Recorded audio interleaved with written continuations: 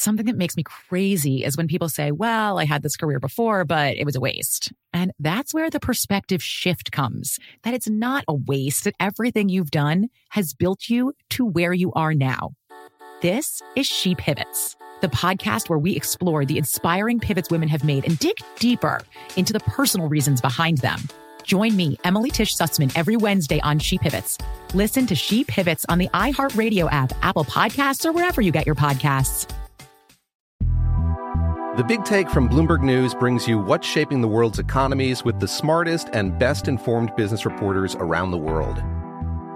We cover the stories behind what's moving money and markets, and help you understand what's happening, what it means, and why it matters every afternoon. I'm Sarah Holder. I'm Saleha Mohsin. And I'm David Gura. Listen to The Big Take on the iHeartRadio app, Apple Podcasts, or wherever you get your podcasts. I'm Saleha Mohsin, and I've covered economic policy for years and reported on how it impacts people across the United States. In 2016, I saw how voters were leaning towards Trump and how so many Americans felt misunderstood by Washington. So I started The Big Take DC. We dig into how money, politics, and power shape government and the consequences for voters.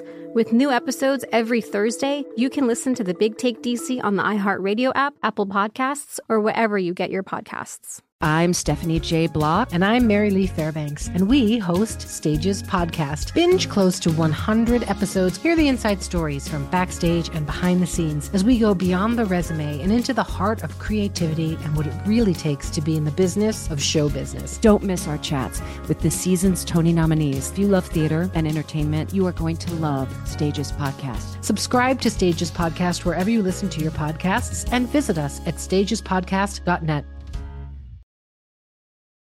Every week on Talk Easy with Sam Fragoso, I invite an artist, writer, or politician to come to the table and speak from the heart in ways you probably haven't heard from them before. Some of my favorites are with Tom Hanks, Questlove, and Cate Blanchett. In recent weeks, I talked to actor Dan Levy, director Ava DuVernay, and the editor of The New Yorker, David Remnick. You can listen to Talk Easy on the iHeartRadio app, Apple Podcasts, or wherever you get your podcasts. Welcome to Brainstuff, a production of iHeartRadio. Hey, Brainstuff, I'm Lauren Vogelbaum, and today's episode is a classic from our previous host, Christian Sager. This one tackles the question of whether Wi-Fi signals are dangerous to we humans who live increasingly among them. But just so you don't panic, spoiler alert, the answer is most likely nope. Are you there, Brainstuff? It's me, Christian Sager. Do you ever think about how with wireless internet floating around us that we're all just wading through gigabytes of HTML, MP3s, JPEGs, first-person shooters, and entire podcasts like this one? Even if you don't have a router and you avoid the library and your local coffee shop, Wi-Fi is everywhere. So your next question might be whether all that Wi-Fi is safe or not. What is it, and how does it affect a human body? Well, first, the term Wi-Fi just means a wireless network, not wireless fidelity. That is a common misconception. These wireless networks translate data into radio signals and then transmit and receive those signals via antennas. So, Wi-Fi is made of radio waves. These are part of the broad range of frequencies that make up the electromagnetic spectrum. We know that some radiation on that spectrum, like gamma rays, X-rays, or high-frequency ultraviolet light, can be dangerous. These waves are known as ionizing radiation. They're so high in energy that they can break apart atoms and damage our DNA. But the non-ionizing wavelengths are too low in energy to ionize atoms or molecules. Since radio waves, like Wi-Fi, are non-ionizing, they tend to be safe. The intensity of a Wi-Fi signal is rather low. Wi-Fi is most often transmitted at a frequency of 2.4 gigahertz, about the same as most microwave ovens. For comparison, a light bulb emits non-ionizing radiation up to 400 nanometers, which converts to, 749,481 gigahertz.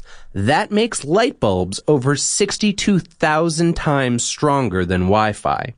Wireless network routers also broadcast further distances than microwave ovens, which is important because every time you double the distance of a radio wave, you only get a quarter of its energy. That is called the inverse square law of physics, which means Wi-Fi's intensity drops off sharply the further you get from a device emitting it. If you're still wondering why microwave ovens cook food but your Wi-Fi router doesn't, consider a microwave oven's walls. They're specifically designed to reflect microwave radiation in very particular directions. That creates interference between the waves that results in standing waves, which oscillate in place in particular parts of the microwave. That's why sometimes your frozen dinner doesn't cook uniformly, especially without a turntable. Now, despite Wi-Fi being broadcast at this safe frequency, there are some controversial health concerns associated with the radiation it emits. And while there is no definitive link, the World Health Organization, also known as WHO, does recognize that some studies show preliminary connections between these types of radiation and human illness. They categorize it as a Class 2B carcinogen, something possibly carcinogenic in humans at given exposures. Cell phones, in particular, have been scrutinized. Some disputed studies have also argued that children are more at risk from devices that radiate radio waves or microwaves, or that electromagnetic radiation is a risk factor for cancer.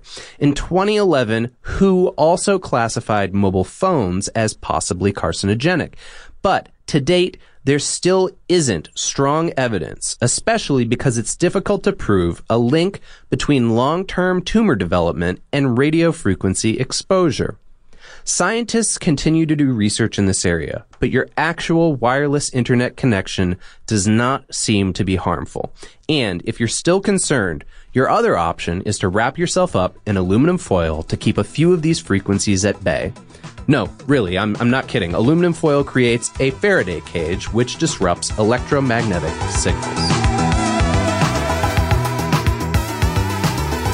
Today's episode was written by me and produced by Tyler Klang. For more on this and lots of other topics, visit our home planet, howstuffworks.com. And for more podcasts from iHeartRadio, visit the iHeartRadio app, Apple Podcasts, or wherever you listen to your favorite shows.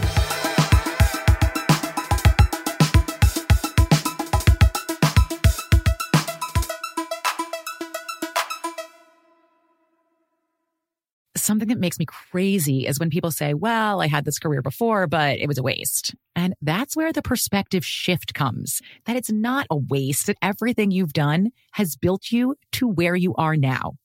This is She Pivots, the podcast where we explore the inspiring pivots women have made and dig deeper into the personal reasons behind them.